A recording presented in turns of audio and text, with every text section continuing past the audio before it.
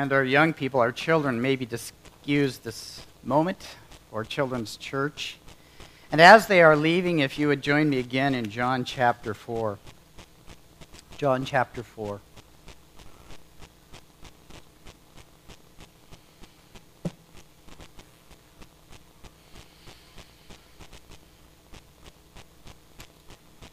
Picking up in our study will be verse 39, but I want to back us up just in context to verse 27, and I will read through verse 45 of John chapter 4. At this point, the disciples of the Lord came, and they were amazed that Jesus had been speaking with a woman. Yet no one said, "What do you seek?" or "Why do you speak with her?" So the woman left her water pot and went into the city and said to the men, "Come see a man who told me all things that I have done. This is not the Christ, is it?" They went out of the city and were coming to him, and meanwhile the disciples were urging him, saying, "Rabbi, eat." But he said to them, "I have food to eat that you do not know about." So the disciples were saying to one another, "No one has brought him anything to eat, did he?" And Jesus said to them, "My food is to do the will of him who sent me and to accomplish his work. Do you not say there are yet 4 months, and then comes the harvest? Behold, I say to you, lift up your eyes and look on the fields, that they are white for harvest. Already he who reaps is receiving wages and is gathering fruit for the life eternal, so that he who sows and he who reaps may rejoice together. For in this case the saying is true, one sows and another reaps. I say to you, reap for that which you have not labored. Others have labored, and you have entered into their labor." From that city, many of the Samaritans believed in him because of the word of the woman who testified, "He told me all things that I have done." So when the Samaritan came to Jesus, they were asking him to stay with them, and he stayed there 2 days. Many more believed because of his word, and they were saying to the woman, "It is no longer because of what you said that we believe, for we have heard for ourselves and know that this one is indeed the Savior of the world."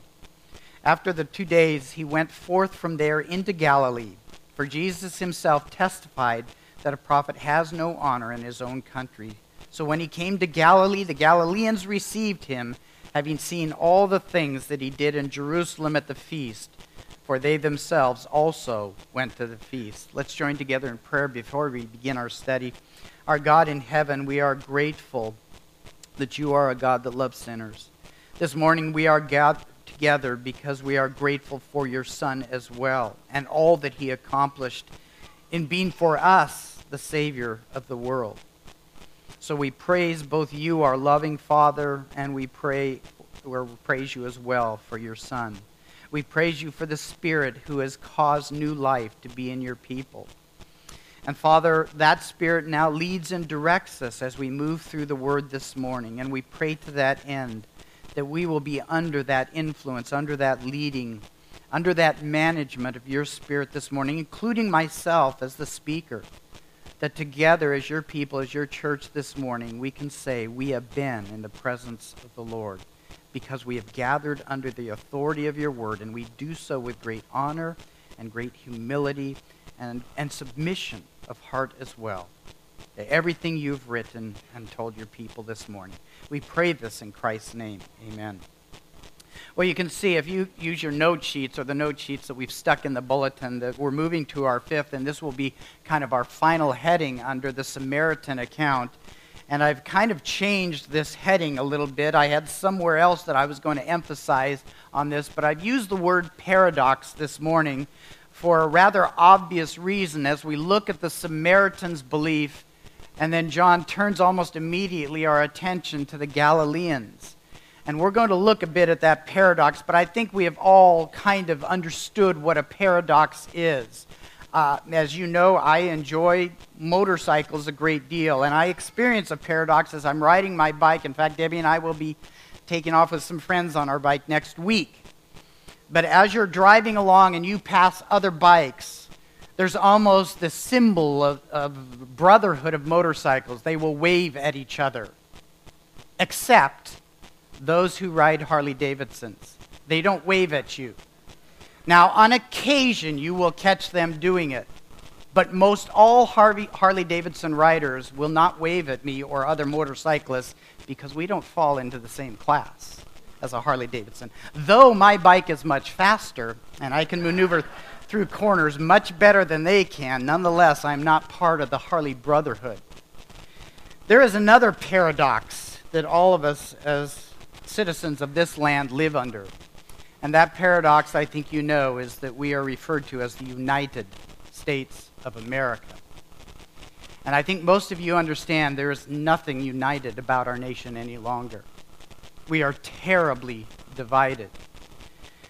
What we are witnessing here in the scripture before us is not that much different with the Samaritans and the Jews. And out of this difference, out of this brokenness in fellowship in humanity, there is yet another paradox that flows out of this. As the gospel is preached to one and received well, and yet the very people of Jesus Christ, his own countrymen, bristle at the idea that Jesus is Messiah, the Savior of the world, and the Son of God.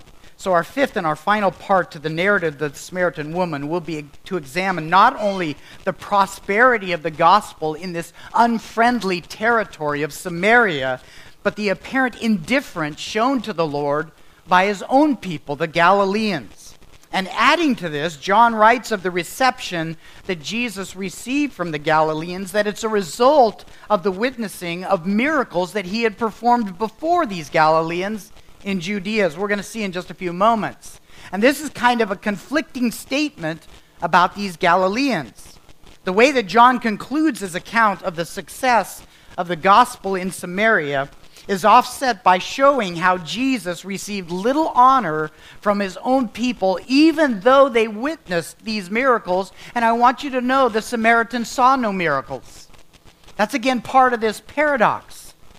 The Galileans and the other Judeans in Jerusalem had witnessed the power of God in Jesus Christ, a power that even the Samaritans hadn't seen, and yet the Samaritans believed. As we read of the miracles performed by Jesus in the Gospels, I, like you, probably often find yourself saying, how cool would it have been there to be with the disciples and Jesus to actually see those things happen? It's one thing to read about them and to believe that they actually took place, but I think, if I could have been there, would that have not been so much more impactful? And yet the reality that I have to ask myself is, if I were there and I did see them, would I believe? Or would you believe? Would the miracles of Christ have convinced me that he is the Son of God? And I can certainly say they would have impressed me. At the end of chapter 2, we read that the Judean people saw the miracles that Christ performed on the streets of Jerusalem. And John writes of them that many believed in his name, but remember what he also said about Jesus. He did not entrust himself to those ones that believed in his name. Why? Because he knew what was in the heart of men. And though these people saw the miracles and embraced him as some amazing miracle worker, they believed in his name in a sense, but Jesus would not entrust himself to them because it was a false faith. The Samaritans looked beyond the divine knowledge that Jesus had of the woman's sins, and they saw Jesus for who he is, the Savior of the world, the Messiah of God. And notice that we read in verse 41, they believed because of what? His word. It doesn't say they believed because of his miracles that they witnessed. They believed because of the word that Jesus spoke to them. Gospel truth, not his miracles. So verse 43 through verse 45 serve as something of a transition between the Samaritan ministry and the Galilean ministry that will occupy most of Jesus' ministry years. And I've included in our study the Samaritan woman, these verses, because of the paradox that it shows us of believing in Christ for who he is versus believing because of what he did. Our study begins with the finale to the gospel testimony preached in Samaria. And you've noticed on your notes that I've captured just a couple of quotations out of some of the verses that I want to focus in on this morning, beginning with verses 39 to 42, where it says that the Samaritans believed. We believe, they say to Jesus. At the moment that Jesus instructs his disciples to look up and see that the fields are white for the harvest, likely at that moment the disciples could have looked up and seen those Samaritans traveling on the road to Jacob's well. The Samaritan woman had shared her new faith in Jesus as Messiah and the Savior of the world. And you may recall from last week that Jesus had ended his conversation with the woman back in verse 26 by confessing that he indeed is the Messiah of God that the woman had been hoping for, concluding that he is the I am of the Old Testament scripture. In faith, she turns back to her village to share what she had discovered of Jesus Christ, and she invites her own people, come and see for yourself. See this one who is the Messiah and the Savior of the world. And it's important that we understand once again that what John writes down as a conversation between Jesus and the woman was not all the conversation that Jesus and the woman had. The conversation between this woman and the Samaritan village is not everything that we read here in John's gospel. He captures a few thoughts, but there is an articulation of the gospel by this woman to her own people that we're not seeing completely here. And we know this because if we jump ahead to verse 42, the people themselves, the Samaritan villagers, said, "We now believe that you are indeed the Savior of the world." We've heard it from the woman. Now we're hearing it from the Savior himself. And this should tell us that the woman did not merely say, "Come see a man that knows everything about me," but rather she went on to say, "This is the Messiah of God. Come see for yourself. This is the Savior of the world." In other words, there was a gospel testimony given to those Samaritan villagers who came to see Jesus now as believers. There was a gospel conversation. She shared much more than we read here in John's gospel, such that we read that many of the Samaritans believed in Christ and came out to see for themselves. And when they saw Jesus, there was yet another harvest by Christ. And I believe that there are some implied truths that come from the witness of this woman to their people, to her own people. I've put 6 of them down on your note sheet that I want to highlight this morning. And I say implied because it may not be specifically or overtly declared here in the Word, but it is clearly present. And I know as Bible students that explicit truths are important to us, but so also are the implied truths that come from Scripture. One of the first and most obvious is that faithful gospel witnessing will point others to Christ. It will point others to Christ and not to men. The Samaritan woman point others to Christ and not to herself. And this was her witness in verse 29. "Come see a man who told me all things that I have done." This is not the Christ, is it? In other words, this was an invitation. Come see Jesus. He told me everything about me, and you folks already know that stuff about me.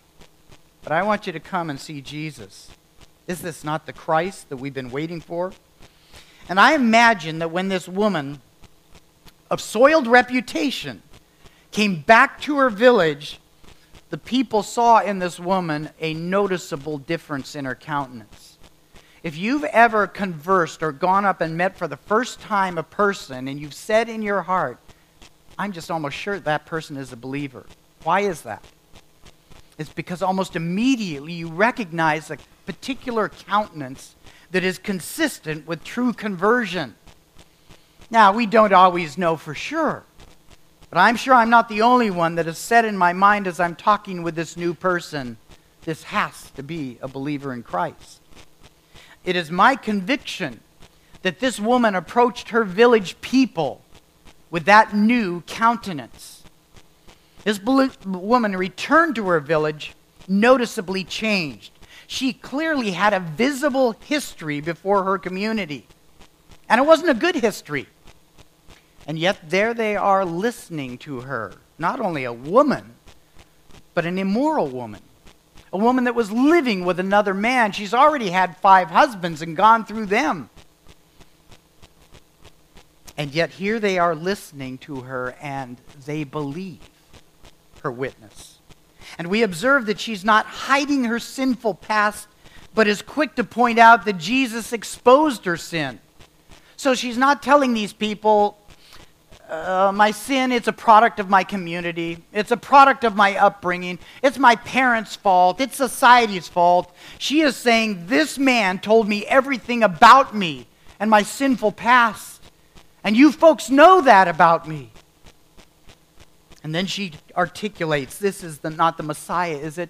This has got to be the Savior of the world. And they confess that in verse 42. The woman told them, this indeed is the Savior of the world. And here they are listening to her, believing her. Why is that? Well, at least in part, it is because this woman now has a new countenance. She has their attention. They are listening to her. They're respecting her gospel word enough that they believe and they come to see Jesus for themselves. It is because this woman is pointing her to Christ, pointing them to Christ. She's becoming a vessel that is being used by God, under the influence of God, under the manifestation of the Spirit of God, who is clearly working here. And this is going to be a point we look at in just a moment as well. But I want you to turn back to 2 Timothy chapter 2, because the Apostle Paul writes of this kind of countenance or this kind of ministry in a vessel that has now been transformed by the Spirit of God and is being used by God to lead others to faith in Christ. We have to see that this Samaritan woman is now a vessel of honor. And this is what the Apostle Paul says about vessels of honor before God. 2 Timothy chapter 2, verse 19 to begin with. Nevertheless, the firm foundation of God stands, having this seal, the Lord knows those who are his, and everyone who names the name of the Lord is to abstain from wickedness. Now in a large house there are not only gold and silver vessels, but also vessels of wood and of earthenware, and some of honor, some are for dishonor. Therefore, if anyone cleanses himself from these things, he will be a vessel of honor, sanctified, useful to the master, and prepared for every good work. This is what the woman is doing right now. Certainly this woman did not have the opportunity to show her community that she is now a person that is abstaining from wickedness. She had a history of wickedness. She was just saved. She comes back to the community and shares her salvation, shares that gospel testimony. She has not had the opportunity to live before this community in abstaining from wickedness. But it can be said of her that she has cleansed herself from those things. And I would submit that the people saw that. There's a change in countenance. Something is different about this woman. We know her all too well. And now these people are listening to her gospel preaching, her testimony of Christ. And it says they believe. And they follow her back to see Jesus. This is an example of a missionary that is pointing somebody to Christ and not to themselves. Second, what else is implied from our text is that gospel preaching is unashamed of proclaiming Christ. It is unashamed of proclaiming Christ.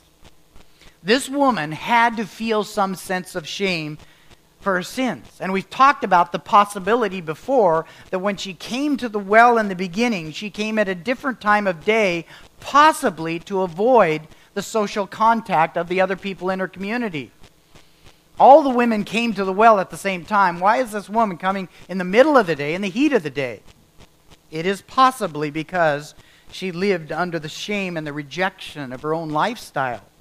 But imagine what it was like for her to have this reputation of sin, of moral conduct. People wouldn't trust her.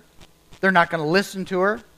They're not going to see her opinion as of any worth. And yet here we find this woman coming back boldly, inviting her village, come see the one that has to be the Messiah, the Savior of the world. And they listen, they come. And I believe the Holy Spirit took the fear of men away from this gal and gave to her a spirit of excitement in sharing the Savior with her people. We saw from last week how Jesus said, I find satisfaction. The nourishment of my very being and soul comes from me doing the will of my Father and accomplishing His work. Do you think that the same excitement is in this woman? Do you think she's discovered this also is her food? To do the will of God and share the testimony of Christ? No, most certainly. She's now found a joy and a courage to share this gospel with her own community, where otherwise she would have been ashamed to speak to them, certainly about religious matters. So there is a fresh zeal, there's a fresh courage. She comes without shame to proclaim the name of Christ. Third, implied by this witness moment, is that fruitful gospel witnessing is evidence of the Spirit's work of regeneration. It is evidence of the Spirit's work of regeneration. We know that her witness has been fruitful here. The text tells us so. She shared Christ, they believed. That's a fruitful work. That's gospel testimony that is bearing fruit, and it's very evident. The woman's effective witness tells us then that the Holy Spirit was at work causing dead sinners to be made alive to Christ. We have already been prepared by that reality, that doctrinal reality from John himself in John chapter 3. You must be born again. And therefore, when we see this woman sharing her faith with the Samaritans, and they are believing, what do we automatically know about the Spirit? He's present there. He's working. And He's causing the dead spiritual ones to be made alive to Christ. They are being made born again. We do not always see the fruit of our evangelism, but when we do get to see it, like with these many Samaritans, it is clear evidence of God's power to raise spiritually dead souls up to eternal life.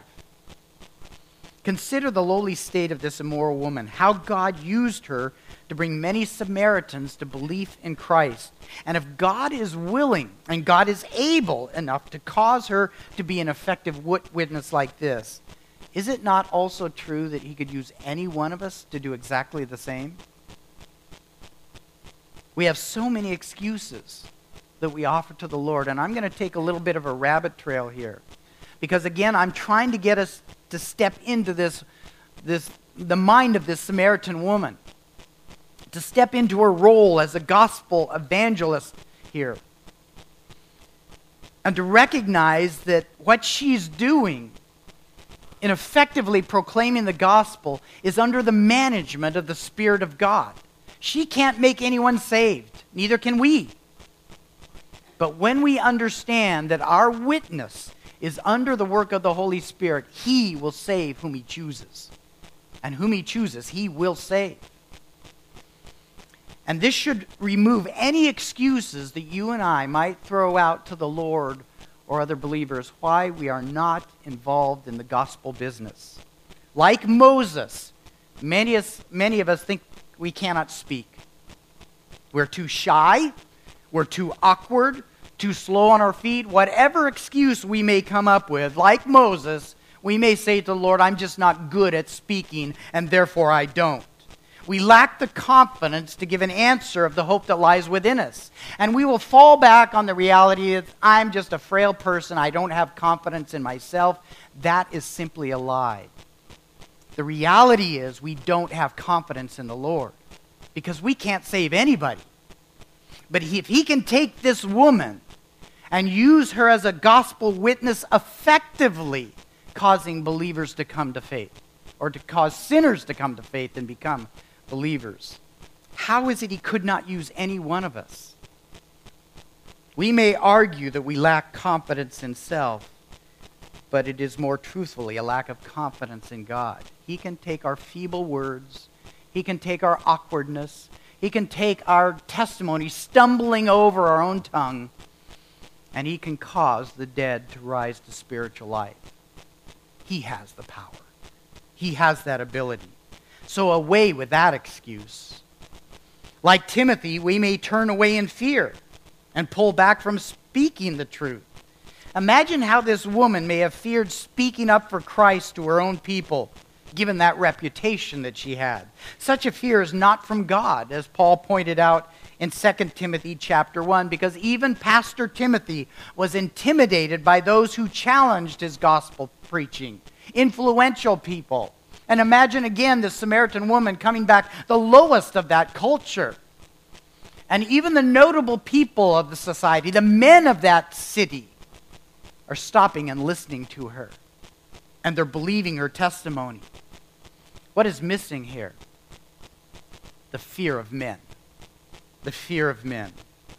Paul reminded Timothy that the spirit of fear that he was struggling with is not from God, because God gives to us power, love, and self-control. Timothy had forgotten this and had instead become ashamed of the testimony of Christ, Paul said in 2 Timothy chapter 1, verse 7 and 8. We've all been accosted because of who we are, or opposed by those that either oppose us as Christians or oppose Christ that we preach. We've all been verbally attacked in some way. In truth, like this Samaritan woman, our reputation is of little importance. It only matters that we exalt Christ in our lives and in our witness. So away with the excuse that I'm afraid. Like John Mark, we may be inclined to take hold of the gospel for ourselves and then just return home to take care of self. This is what he did. This is what John Mark did on that missionary journey where he abandoned Paul and he went back to take care of his own business. The scripture does not give to us a reason why John Mark would do that. Why did he leave the missionary journey and go back? We don't know. But it's very clear that he had his own plan, whatever it was. He had his own agenda. And so he departed from the work. He abandoned the work of God for his own purpose, his own agenda, and thankfully he had a change of heart. And Paul later found him to be useful to the ministry. So away with that excuse. And I think far too many Christians fail to engage in the ministry of the gospel because they have their own lives to take care of. They own their own agenda. They're on their own purpose schedule. In addition to these kinds of excuses, we should also not pull away from serving Christ due to our own inadequacies. Consider this woman, a brand new believer. She had absolutely no religious credentials. She had no moral credentials. She had no academic credentials. After all, she was a woman in that culture. She would have had no academic education whatsoever, no credentials under her belt that she should go back and preach Christ to this community. The only thing she had was a genuine faith in Jesus as Messiah and Savior, and that was enough, wasn't it? God used that in her. So let's do away with the excuse that I'm just inadequate as a vessel. I haven't got what it takes, don't have the skills, don't have the education. I don't have seminary. And literally, I don't have seminary. Faith in Christ is enough to go out and share that faith in Christ. This is what this Samaritan woman shows us. It's implied in the text. Fourth, the gospel is transformative. It's transformative. The Samaritan woman leaves her water pot behind to immediately return to her village and share the Savior with others. We don't know what became of her after this account. But the fact that God's Word describes what it looks like for a transformed believer to come under the management of the Holy Spirit, it is not hard for us to imagine that she did not simply return to her village business as usual, living in sin and living for self. Her life would have looked very different from this moment forward. Her life became gospel-filled such that she surrendered at the very moment of faith to doing the will of God and going back and sharing Christ with others. She would have continued to do so in some measure thereafter. And my hope is that this woman inspires us to find pleasure in doing God's will, accomplishing His work, and investing ourselves in the ministry of the gospel in some way. We can't all give the same amount of time.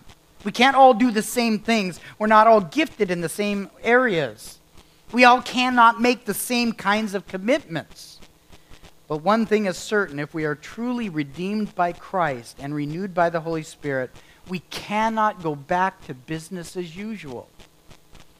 In our study of John chapter 3, taking us back just a chapter, if you recall, we went back into Ezekiel and the prophecy that Ezekiel the prophet gave to us of the coming of the Holy Spirit and what that regeneration work would look like. And remember, the prophet said God would take that heart of stone away and he would give to us a heart of flesh.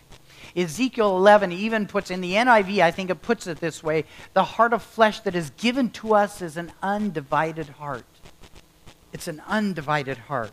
There was a dramatic transformation to the Samaritan woman who was given that kind of a fleshly, undivided heart. And by fleshly, I mean fleshy in matter, spiritual matter. She immediately forgets her business at Jacob's well and turns to sharing the gospel of Christ. Life continued for her in Sychar. You can imagine that. She would continue to come to the well for water.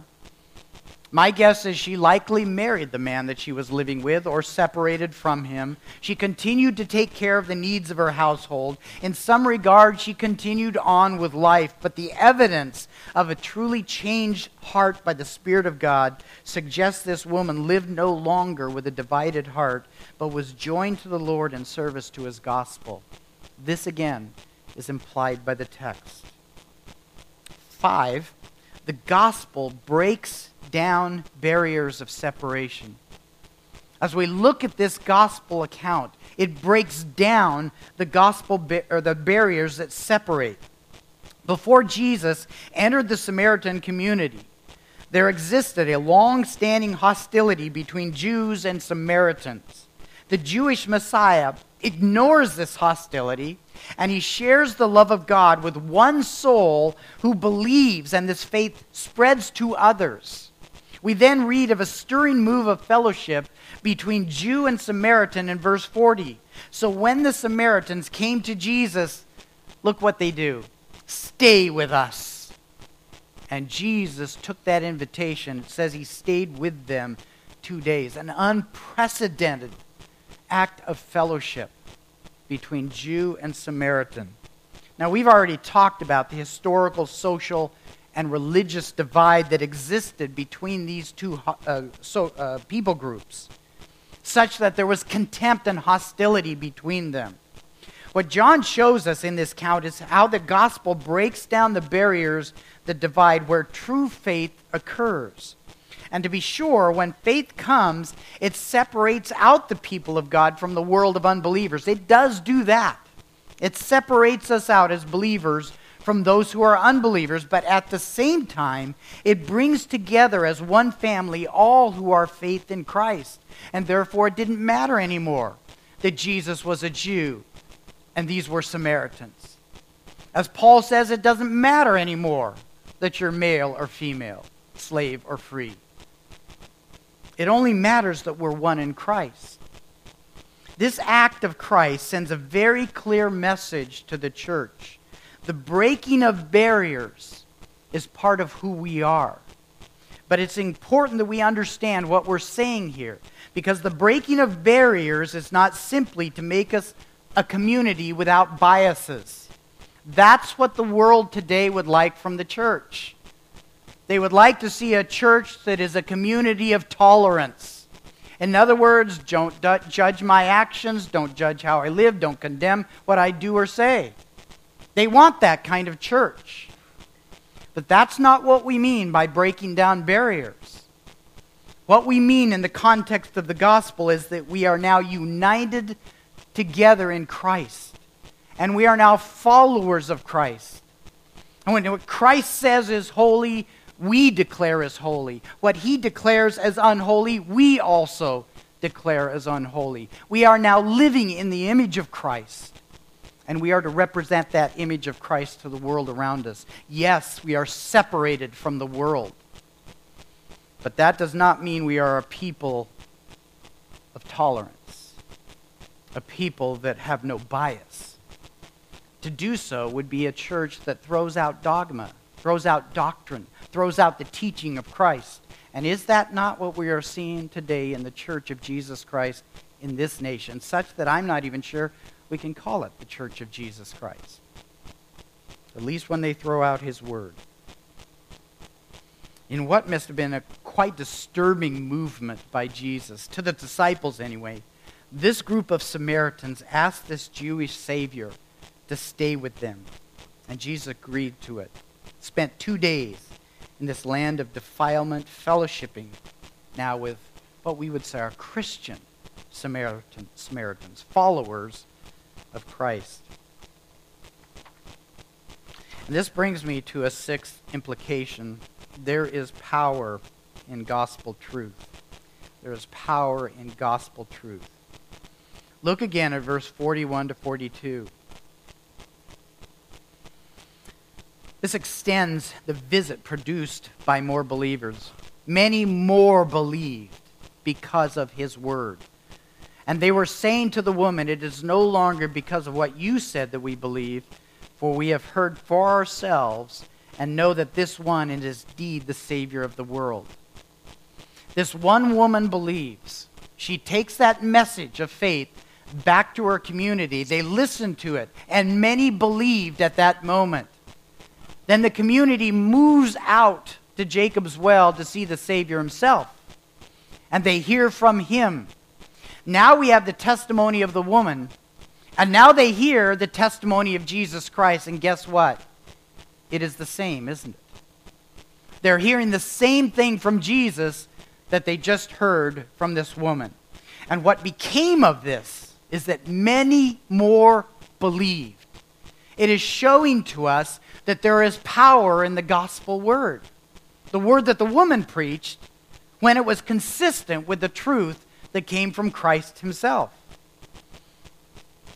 This assures us of the power of our gospel witness when we preach the truth of Christ as found in the word of Christ. Faith comes by hearing, and hearing by what? The word of Christ. Yes. So when you and I go out into the world and we preach the gospel, the true gospel, the biblical gospel, that is where the power is, isn't it? Because that's where faith comes from. And the Samaritan experience shows us that so clearly as this woman testified the truth about Christ. They come to see Christ. They hear the same thing.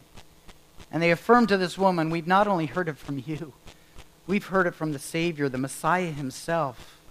And we believe. As we read of this Samaritan woman, it's not going to be any different than when you and I share the gospel with somebody and they go open the book of Christ, the Bible, and they find the same truth that you have just preached to them.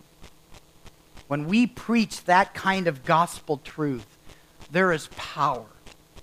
Not because of our influential words or a well-crafted message, but because this is where the Spirit of God works, in the truth about Christ. And this emphasizes the importance of holding fast to the Word of our God in our gospel ministry. Far too many today hope to make converts through entertainment, or trying to appeal to the appetites of the world, or trying to become more like the world ourselves, or even sharing a weak, watered-down gospel that we think the world will tolerate it more if I just water it down. There is no power in that. So why do we try those avenues? What is needed is the faithful proclamation of the gospel truth. Tell the world the truth about Christ. It's what they need to hear. The Samaritan account teaches us that the church has been entrusted with this gospel truth.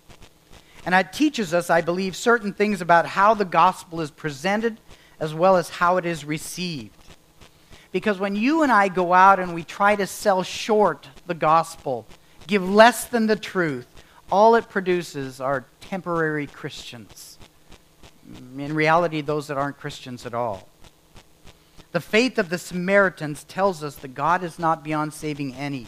And you and I are testaments to this truth, because the conversion of this Samaritan woman is really a picture of our salvation as well. We were outside of the Jewish community. We were the immoral Samaritan woman. And the gospel took hold of us, and this story should encourage our witness for Christ. If this woman can be used by God with all of her social challenges, certainly God is able to bring faith, those whom we share with Christ. He's going to use us as well.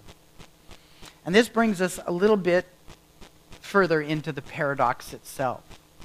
With that picture of the Samaritan gospel movement, John continues on in verse 43 and verse 44 to say, after 2 days that Jesus spent with those Samaritans, he went forth from there into Galilee. For Jesus himself testified that a prophet has no honor in his own country. While John ends the account of the Lord's gospel ministry to Samaria at this point, he continues by offering a contrast by taking us to the main ministry territory of Jesus Christ. After spending just a couple of days with the Samaritans in their village and with the new believers there, Jesus moves north into the Galilean territory that will become, for 3 years, his ministry calling. And the main focus of his ministry, we need to understand, is to bring the gospel to the nation of Israel. In Matthew 15 and verse 24, Jesus himself made clear that he was sent by God the Father only to the lost sheep of the house of Israel, indicating that Israel had to be his primary mission. At the same time, the gospel had the predetermined purpose of God in providing salvation to the world. He was, after all, the Savior of the world, as the Samaritans confessed. And this reminds us of the promise that God made to Abraham back in Genesis 18, that through his seed, Messiah would come and all of the nations of the world would be blessed. And according to Isaiah chapter 9, as we hear almost every Christmas time, this Messiah would emerge in his gospel ministry by bringing the light of God's salvation to Galilee of the Gentiles. That's what Galilee was referred to as. Galilee of the Gentiles. Though Galilee constituted the area belonging to the northern tribes of Israel, it was heavily influenced, heavily populated with foreign cultures and foreign religions. At the time of Messiah, Galilee was under Roman domination, wasn't it? So it was under Gentile domination. The Jewish culture was strong in that region, but it was very mixed with foreign influences. And while this seems like a bit of a contradiction to the mission that God the Father gave to his Son, that he was to take the gospel to the lost house of Israel, to bring the gospel to the Jew first, going to Galilee provided the perfect setting for God to fulfill his gospel purposes through the nation of Israel while opening up salvation to the Gentiles as well. John has given his reader a taste of this with the account of the Samaritan Gospel Crusade. The Spirit of God has led Jesus right through Samaritan territory. The gospel is preached, and people are saved. Gentiles are saved. But Jesus is intent also on fulfilling his primary purpose in bringing salvation to the Jew first and accomplishing redemption through the nation of Israel.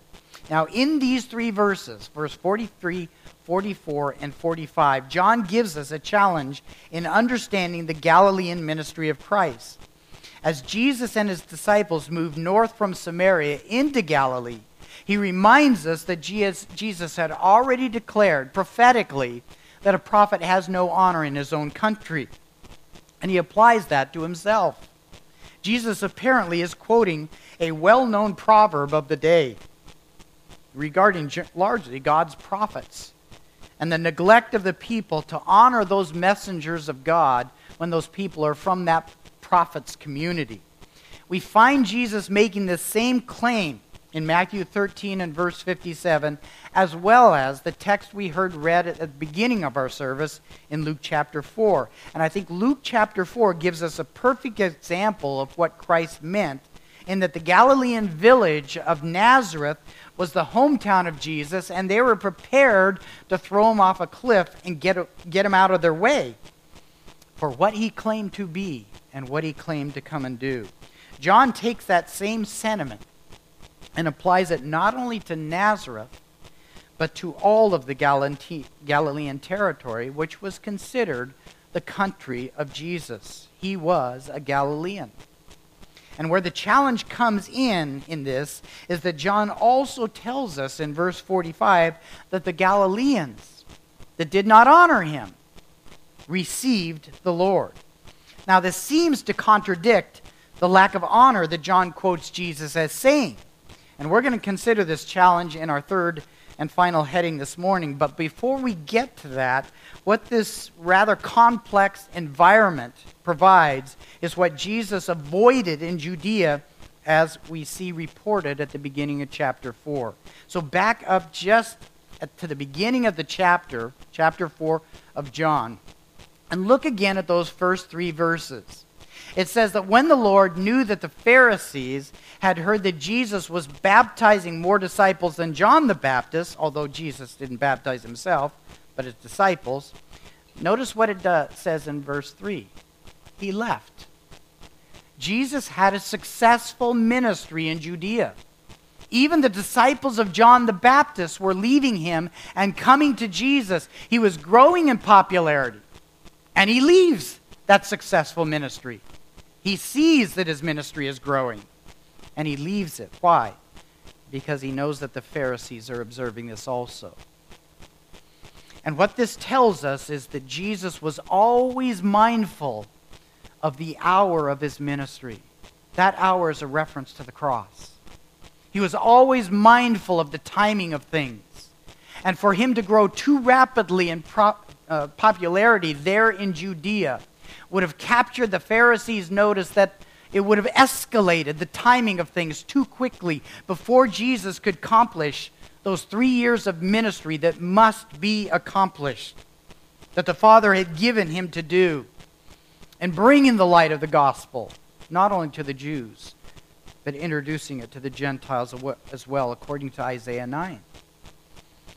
I believe what this shows is that the setting in Galilee provided the necessary tension between the popularity of Christ's ministry and the presence of those religious rulers who opposed his claims and his calling. And this setting would allow for the 3 years of ministry that might otherwise have been rushed too quickly down in Judea. And Jesus knew this.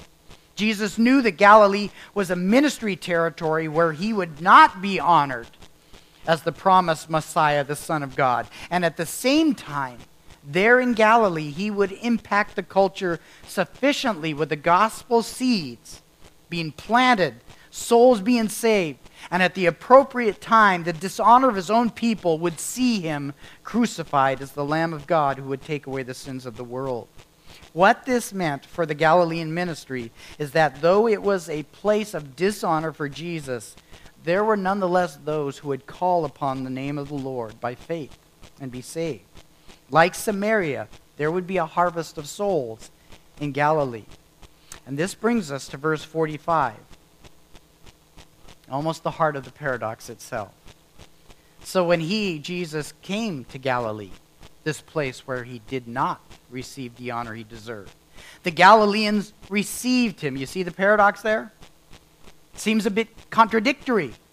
They did not honor him, but they received him, having seen all the things that he did in Jerusalem at the feast, for they themselves also went to the feast. Verse 43 to 45 serve as something of a transition between the Samaritan revival and the ministry that Jesus undertakes in Galilee. And in this next section, John is going to focus on the healing ministry that Jesus brings to a nobleman's son. But in preparation for this Galilean ministry, the people were ready to receive him because many of those Galileans had witnessed the miracles that Jesus performed in Jerusalem at the feast. The feast referred to there is the Passover feast, a celebration where Jews from all over the region are going to come to Jerusalem. And they were there when Jesus was there. They saw the miracles and the signs that Jesus was doing. The Judeans saw it as well. The Jerusalem citizens saw it. But so did the Galileans who had come down for the feast of the Passover. Back up to chapter 2 and notice again what John writes of those people. Verse 23, John chapter 2. Now when Jesus was in Jerusalem at the Passover, during the feast, many believed in his name. because they were observing his signs which he was doing. But Jesus didn't trust himself to those ones. We jump then ahead, where John now connects us again with those same people that have traveled back home to Galilee. And they have received him, having seen all the things that he did in Jerusalem at the feast, a reference to the signs and the miracles. When John writes that these Galileans received Jesus, he means a reception that was intrigued by the spectacle of Christ's signs and his miracles. It's a statement that John gives to the narrative here that shows the reader that while there was a profitable harvest of souls in Galilee over the years, many received Christ only for what they could get out of him. They came to him, were anxious to embrace him, but only for what Jesus could do for them. The honor that they should have given to him as the Son of God, the true faith that should have been invested in this one who is the Savior of the world, was not part of this picture. They received him for another reason, because they had witnessed signs and miracles. The ministry climate that we see in this is that the Galilean ministry of Christ would produce genuine faith in some. The seeds of the gospel will be successfully sown. It would pave the way for the church age to follow. But when Jesus prophesied of the dishonor that he receives or experiences in Galilee, it's a reference to the crowds that would flock to him for a season because of what they want from him. They accepted Jesus for what they could get out of him, but not for who he is. And when the gospel truth called men, in the end, to repent and believe, the call of the gospel to follow as a disciple soured in their enthusiasm. In all of this miracle interest, Jesus was not honored as the Son of God and the Savior of the world. And this is one reason that John gives us the contrast between the Samaritans who received Christ and the Galileans who also received Christ, but were absent of honoring him as the Savior. The Galileans had witnessed the miracles of Christ. They wanted to see more of that spectacle. They would flock to him, embrace him, because either they wanted that miracle for themselves or they wanted to see the spectacle of it. They wanted to see him perform this amazing thing. The miracles that Jesus performed should have drawn sinners to him to embrace Jesus by faith, and not merely to draw them to him for what the miracle offered. And by comparison, the only miracle that the Samaritans witnessed, if we can even call it a miracle, is that Jesus exposed the sins of this woman. That's all they saw. They were drawn to him not because of the spectacle of the amazing, but because of who he is as a Savior and Messiah, a Savior they needed. They honored him for who he was. They put their faith in him for who he was. And to put this in the context of John chapter 4, they, the Samaritans, worshipped him in spirit and in truth. John offers the description of the Galileans because he walked with Jesus for 3 years of ministry among these Galilean people.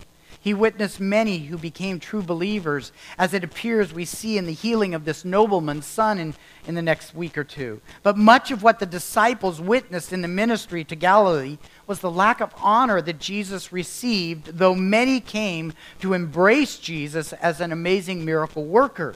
So many witnessed his power. They witnessed his compassion and even benefited from his divine power and compassion. They were impressed, they were amazed, but they did not honor him with saving faith. And this is really no different than what you and I see in our times. Many today appear to receive the gospel for what they can get from it, not necessarily from a genuine faith that surrenders to the Savior's will. Many today want a religious experience. Many take hold of the idea of love or some kind of spiritual peace, or they embrace the brotherhood of man in the name of Jesus. Many come for a season. They enjoy the fellowship of the Christian church. They enjoy the community of belonging to something that looks so good and sounds so good. It's a warm, safe place, at least for a time. But there's cost involved. There's cost involved in being a disciple or a follower of Jesus. And so many just simply do not remain. Look with me at Matthew chapter 10 as we bring this to a close this morning. Because it is true that Jesus said, I came to bring a sword and not peace. In Matthew chapter 10 and verse 34, we read these alarming words. Jesus said, "Do not think that I came to bring peace on earth. I did not come to bring peace, but a sword. For I came to set a man against his father, a daughter against her mother, a daughter-in-law against her mother-in-law. A man's enemies will be the members of his own household. He who loves his father or mother more than me is not worthy of me, and he who loves son or daughter more than me is not worthy of me. He who does not take up his cross and follow after me is not worthy of me. He who has found his life will lose it, and he who has lost his life for my sake will find it." There's a cost involved in following Christ. And many who join the movement, so to speak, the Christian movement, for what they can get out of it, they're impressed by Jesus. They're impressed by certain things of Jesus and his church. But the reality of following Christ confronts the false notion of man's self-interest and walking by faith with Christ. It requires self-denial, taking up a cross of sacrifice, of suffering. Those friendly to the Christian religion will often become indifferent to the ways of God, or they become hostile to Christ and his church in the end. And as we move from the testimony of saving grace shown to the Samaritans by the Lord and the embrace of Christ for who he was, we're now introduced to the superficial approval given to the Lord by his own people, his own countrymen. And this reveals a paradox within the gospel ministry that continues to be evident in our present church age. As Christians, we need to know this. And maybe I'm even speaking to some this morning that are part of that superficial movement. We would want you to see Christ for who he is, to embrace Christ for the Savior and the Son of God, the Messiah, for who he is. Don't just embrace him for what you can get out of the Christian movement. Embrace Christ for who he is. And for the Samaritan woman and her community, this meant understanding I need a Savior, and Jesus is that Savior. With this gospel paradox in mind, I just want to offer a few considerations for us from our study this morning. And I'm going to begin, and it's on your note sheet as well. See if this comes up. All believers should see themselves as an effective witness when they are unashamed to speak truth of Christ. We don't have the power to transform the heart of sinners. We have no ability to regenerate or to transform a sinner or to raise him up from the dead spiritually. We do not have the power to transform the heart of any. But the account of the Samaritan woman shows us that where the truth of Christ is preached by us, God is able to save any. And this is what makes our gospel preaching effective. This is where the power lies. It's preaching the truth of Christ. Second, the objective in sharing the gospel must point sinners to Christ as Savior and their need of a Savior. Like the Samaritan woman, when Christ exposed her sin, it told her, I need a Savior. And then she looked at Jesus and said, he is that Savior. This is our objective as we go out into the world and share Christ. They need to see Jesus. We need to point them to Christ. And we need to show them, you need a Savior. And that's the uncomfortable part, isn't it? Because we've got to talk about sin, as Jesus did with the Samaritan woman. Third, consider, and this is more of a challenge to some here today that may have carelessly embraced Jesus by name only. Consider whether you have embraced Christ for who he is, or have you embraced him for what he provides, or perhaps for what his church community provides. I'm going to quote from one of the commentaries that I use. Richard Phillips, in his commentary, wrote of the Galileans that they sought to employ Jesus as a useful wonder worker. They were consumers, not worshipers. They were admirers, but not followers. This is a challenge for us this morning. Are you here today as a consumer or a worshiper? Are you here as an admirer of Jesus or a true follower of Christ? This would be the challenge that the gospel gives to us this morning. And this does not suggest that we don't love Christ for his saving work, or that we don't appreciate what he's done for us. But it is essential that we are followers of Christ and not mere admirers of his. Many people sit in the pews of churches because of the social experience or the kind of security that it gives them, that I'm identifying myself with Christianity. I'm calling myself Christian. But to be truly Christian does not simply mean you agree with the gospel. It means that you are a follower of Christ by faith. And the presentation of the Galilean people who gave no honor to Christ and yet received him should cause many churchgoers to carefully consider why they want Jesus or who he is to them. And I would leave you with that challenge this morning. Who is Christ to you? What does he mean to you? Do you admire him? Or are you actually a follower of Christ, prepared to take up that cross of suffering and go the way of Jesus Christ? I hope and pray that's your position this morning, that you're a true follower. Let's close in prayer. Our great God in heaven, we are indebted to your Spirit for moving the Apostle John to give us this rich account of the Samaritans and as well the Galileans and the gospel ministry that your Son had in those communities. Thank you for being our teacher and instructor on these things that involve evangelism and gospel preaching and the ministry of the church. I pray for us as a gospel church that we will be encouraged by these things. I pray also, Father, that your Spirit might touch the heart of any this morning that have maybe just been admirers of Christ, that have used the title or the name Christian, but haven't been a true follower of Christ. I pray that you would do the work in the heart that only you can do. As your gospel has been preached this morning, we commit it into your hands in Christ's name. Amen.